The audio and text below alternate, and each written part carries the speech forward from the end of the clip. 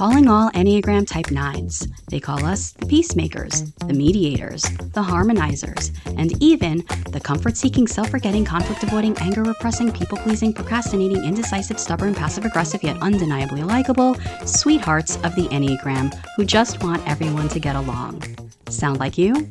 Welcome to the Enneagram 9 Show, a place for Type 9s who are ready to take up space in this world, to know that they matter, and to fully engage in life as the brave captain of their own ship.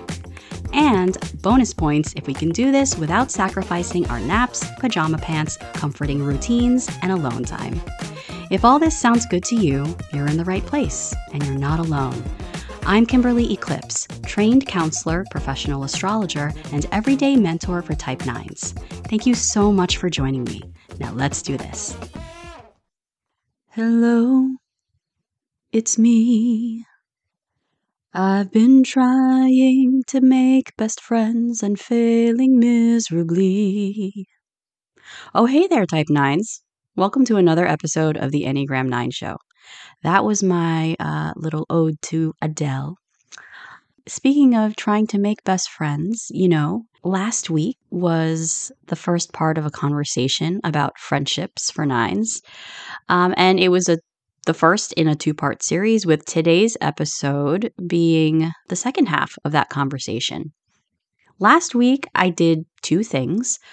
The first thing was, call me tacky, but I basically put out like a personal ad for a new best friend and also a crew, my 3 to 4 person posse. You know what I mean? And the offer still half jokingly stands. Does anyone out there want to be best friends with me? As a half joke, this is what I would put into a platonic friend personal ad. I would write, in search of male or female in their 30s or 40s or, hey, 50s.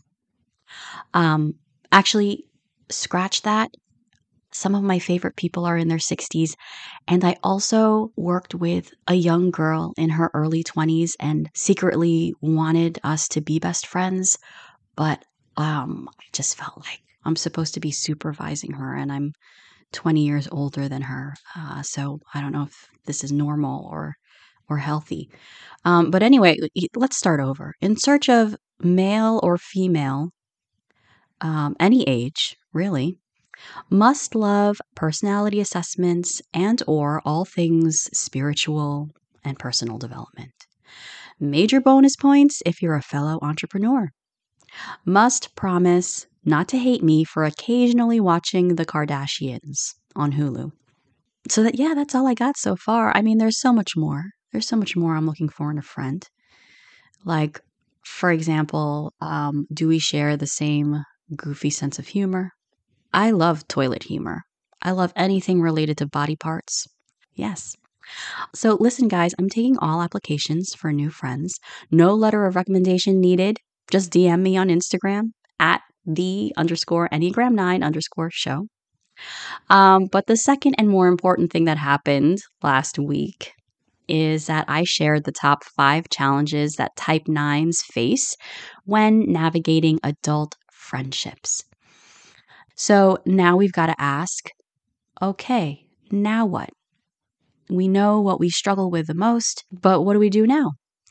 So in today's episode, we're going to turn to the Enneagram and a few other helpful tips and tools to help us work through each of the 5 challenges that were listed last week. But before we dive into that, I need to preface all of this by saying, this conversation isn't about feeling shame around who you are as a friend, or shame about what your friendships look like, what your social life looks like. I do want you to know who you are and how you roll as a 9 is not something that we are trying to completely overhaul. We're just paying attention.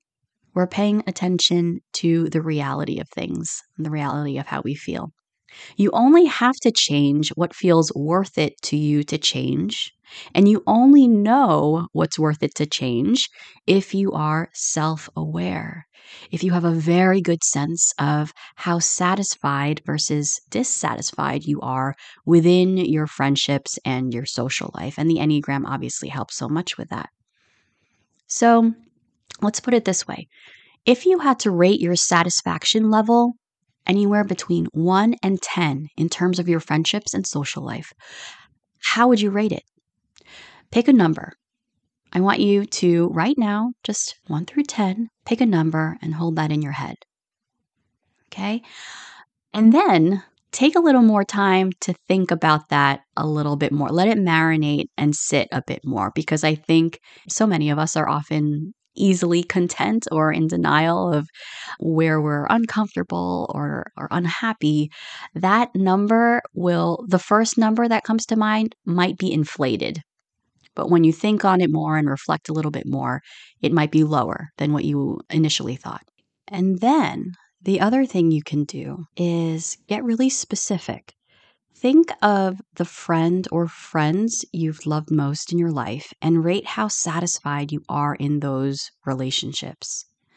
You can also think of the ideal social situation that you'd like to have in your life, whether that's who or how many friends you want in your life, how close you want to feel to them. Imagine that ideal situation in your head and ask yourself, how far away does that feel from the reality of things right now? So for me, when I do this exercise, I realize I want to feel closer to my high school besties. I want to have occasional reunions with my college friends and the group I was affiliated in my 20s. And I also want to have a crew or a squad that I hang out with now that I'm here in Pennsylvania. I also want to have friends outside of my husband's social circle, even though I love them dearly.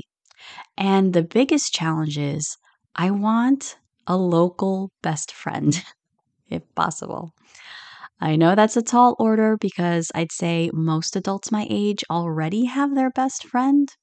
But just because I have this tall order, it doesn't mean that it's impossible. As I'm saying this out loud, I'm all these feelings are coming up. I want to talk about this topic in a way that feels self compassionate, positive, and helpful.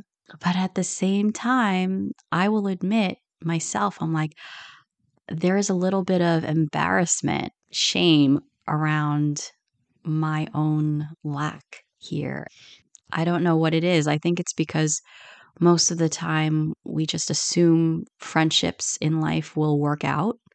And even in like the self-help books and stuff, it's all about like romantic relationships. It's about, the trauma from your family of origin or your relationship with your parents, whatever. There's not a lot, or there's not as much out there about friendships. And yet, this is such a critical topic because all the research indicates that your social network, especially friends, plays such a huge role in your level of overall life satisfaction. And as I was preparing for this episode, I realized that I have so many self sabotaging behaviors and also self sabotaging thoughts. Like just last night, I was telling my husband, he felt like something was wrong. I came in, he said, "You look upset. And your vibe, you just seem upset." Meanwhile, I'm just doing the dishes and I thought I had a neutral face and was just like, speaking in a neutral tone. But he said that something seemed off, and I told him that I had been thinking about friendships because I'm preparing for this podcast episode. And I said, even though I always complain about not having a best friend or not having a strong group of friends here locally, when I think about it, the friends that I do have here who are just my friends and not in my husband's social group, they're just my friends. Whenever I think of the times we've hung out, it's always been that the other person is contacting me. The other person is making plans, reaching out to me, texting me, emailing me. So I asked my husband, I'm like, is this problem that I have, is it all in my head? Because I do have friends who are reaching out to me and they are always the ones, reaching out to me. It's not like I'm waiting around for them and not feeling loved. So what is going on? Is this a real problem? And then he said, I think it's half and half. I think there is, a level of emptiness in your life around friends, but the other half of that story is the friends that you do have, they do want more of you and they appreciate you. So, yeah. So again, it comes back to the Enneagram and what the Enneagram can show us about our self-sabotaging thoughts and behaviors, and why and how it's all tied to our core desire and our core fear. And yes, just our type 9 darlings, the things that we hold on to. So, anyway, let's dive in. Let's first of all, let's rewind the tape and review each of the 5 challenges from last week and get into some tips and strategies to help with each one. Okay, so last week, number 1, the top challenge of 9s is making new friends, or this is the bigger one, I would say, maintaining friendships over time, distance, or life changes.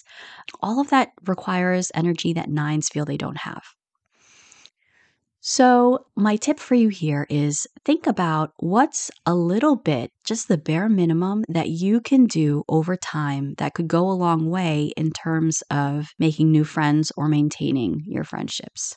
I totally understand that we want to keep this simple. We want to make it feel like it's not a ton of effort.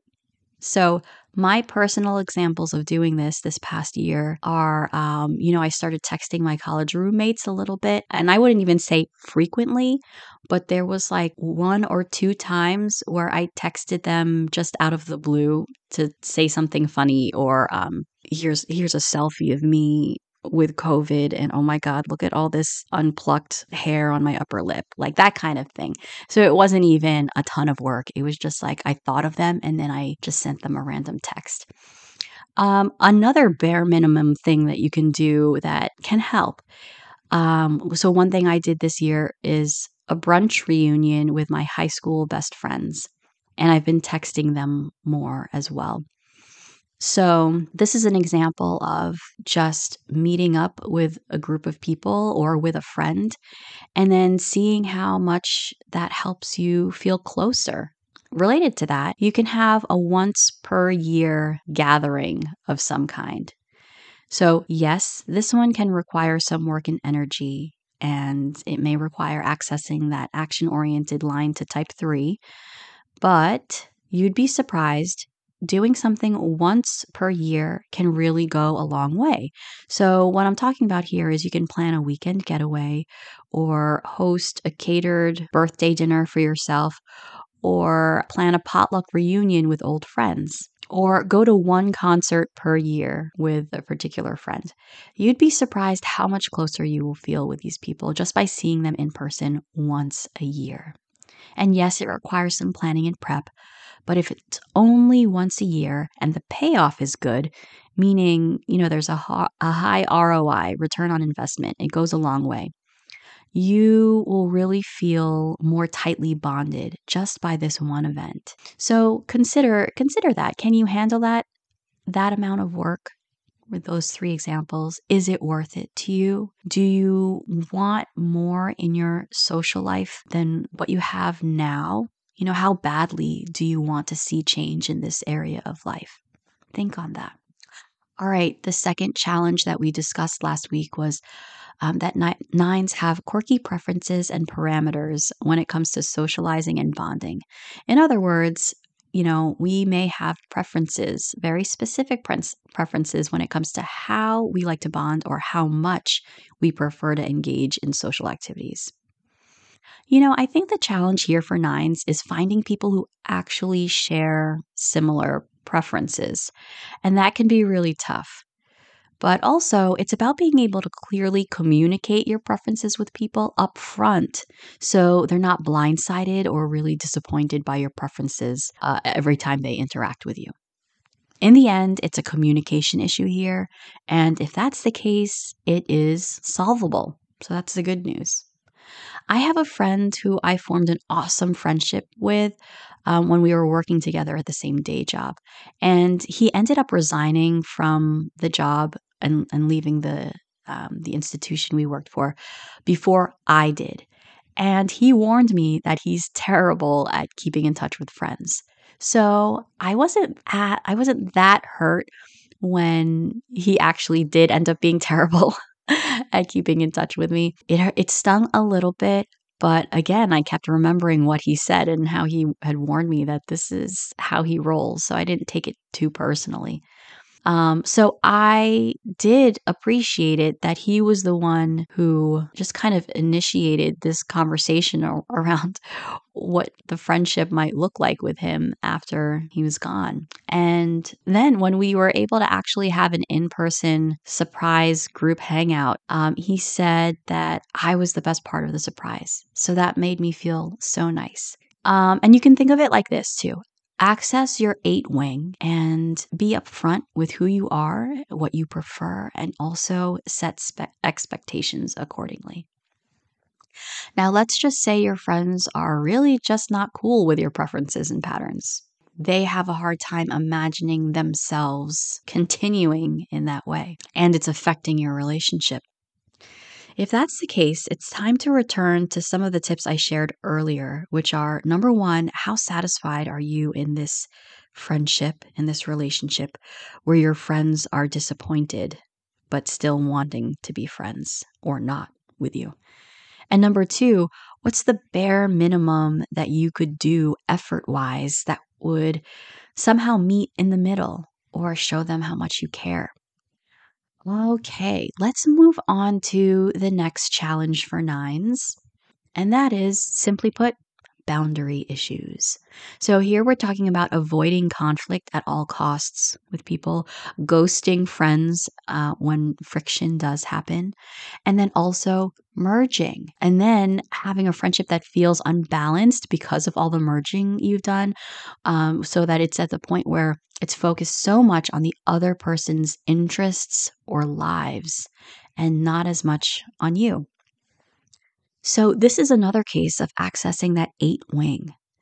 You know, eights don't feel threatened by conflict, as many of you already know. In fact, they oftentimes feel energized by it, or they feel that it brings them closer to people.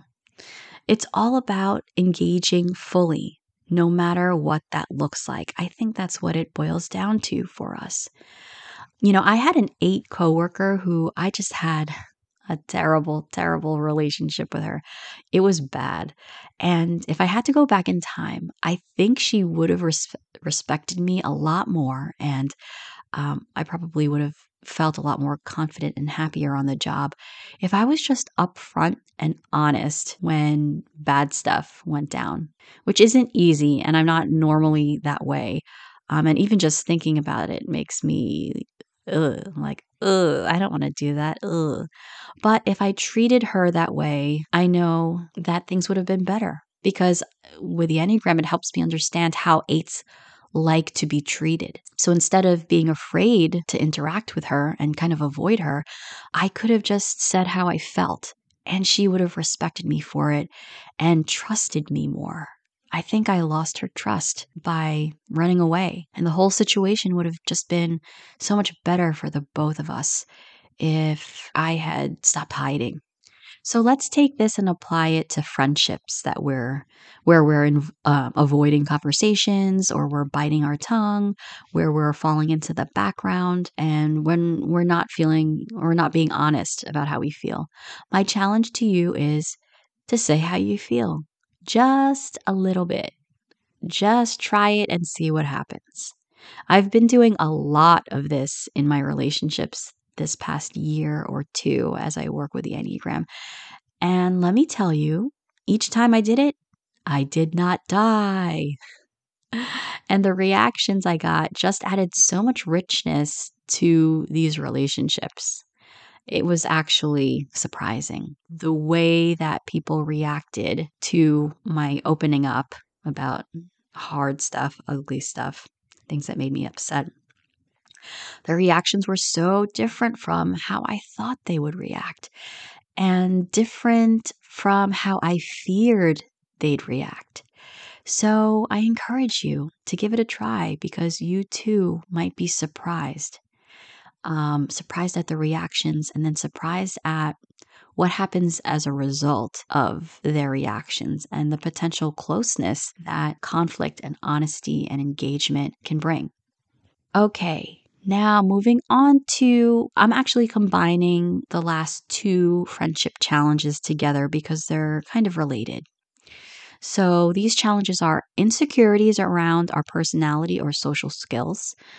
So that's like not being great at putting ourselves out there and opening up. And then the other challenge is feeling inherently inadequate, insignificant, or unlovable. I mean, this one goes deep, right? This one can involve childhood experiences, family of origin, or maybe even trauma. So, if this is you, if you have had a hard time opening up and forming deep relationships, or if you feel like you have nothing to offer, or if you feel like you're not interesting enough, or likable, or lovable, or if you're just stuck in the background, there's a lot going on here under the surface. There's something you're not seeing about yourself because life experiences along the way either hurt or traumatized you. And I know this because while it's human to feel insecure at times, of course, we live in an imperfect world with very imperfect people influencing us.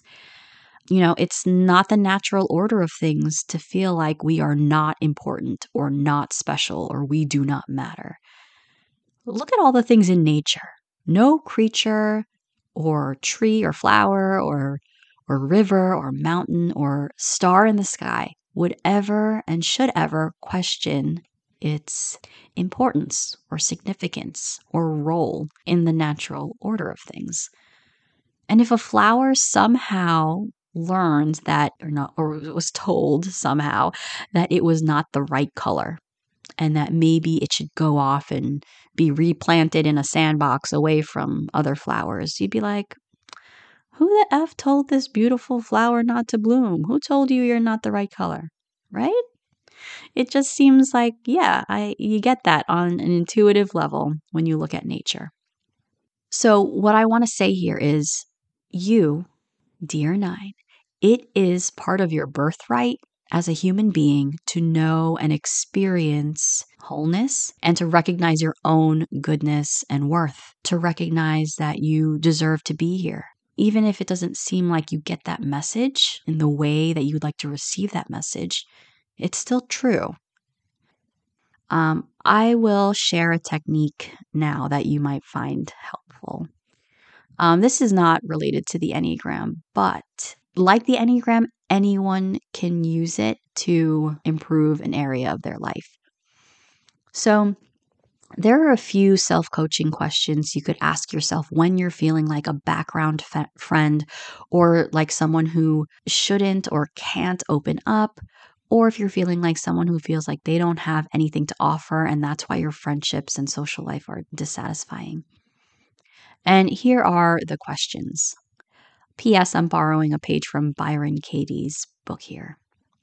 So, question number one is what you're thinking true? Is what you're thinking about yourself or your friendships true? Be still and ask yourself if the thought that you have nothing to offer, that you're unlovable, that you're stuck in the background, that you can't be yourself, is that true? Question number two is, can you absolutely know that it is true? This is an opportunity to go deeper and to find the answers that live beneath what we think we know. It's a chance to move beyond our biggest fears and explore the bigger truth of the situation. Question number 3. How do you react? In other words, what happens when you believe that thought, the thought that you're in the background, that people don't like you, that it's not safe to open up? How do you react when you believe those thoughts? With this question, you're noticing an internal cause and effect. What happens when you believe the thought? Does it make you not want to reach out and make plans with people? Or does it make you not share how you're feeling or even talk about yourself at all? Does it make you want to clam up? Does it make you stay home when what you really want to do is be with people? Does it make you self-sabotage? How do you treat yourself when you believe this thought? And question number 4, who would you be without the thought? Imagine yourself with your friends, only you don't believe the thought. How would your friendships be different if you didn't have the ability to even think that stressful thought? How would you feel? And which do you prefer, a social life with or without that thought? Which feels kinder and more peaceful? Again, this self-inquiry approach or self-coaching, these self-coaching questions, they're from the book, The 4 Questions by Byron Katie. So check that out if you want to learn more about the full process of how to use these questions in your life. Okay, so I hope that you found this helpful. I could talk more about this. And again, as I am trying to be of help to you, I'm really trying to apply everything that I've shared to my own life, and I have started to. Basically, I don't know how much progress I can make in, say, a year's time, but I'm implementing a bunch of these tactics and tips. And I think what it's helping me do is it's helping me to feel like I'm moving forward, that I'm not stuck and helpless, that I'm actually awake and doing something about how I feel in this more awake state. So, it's a journey, it's a process. We don't have to figure it all out now. But again, it helps so much to know that we are moving forward. And so that's my hope for you. All right, 9s, go forth and find a way to enjoy your friendships on a deeper, more satisfying level, if that's what your body, heart, and soul are craving right now. Peace out, peacemakers. Hey, Type 9, I hope you enjoyed that episode. If you found it helpful, would you be the best and leave a rating and a review? Now, you understand it's hard enough to know that as a 9, I matter. But my bigger question is, does this podcast matter to anybody out there? Anybody? Let me know. I'd love to hear from you. Lastly, if you're looking for Type 9 resources, events, or services, check out Enneagram9.com. There you'll also find a link to my services as a trained counselor and professional astrologer who helps Type 9s looking for clarity and direction in any area of life. So whether you're at a crossroads in your relationships, career, or business, or you want some insight into improving your sense of mental, physical, or spiritual well-being, let's uncover your personal destiny and choose your next right steps together. See you there.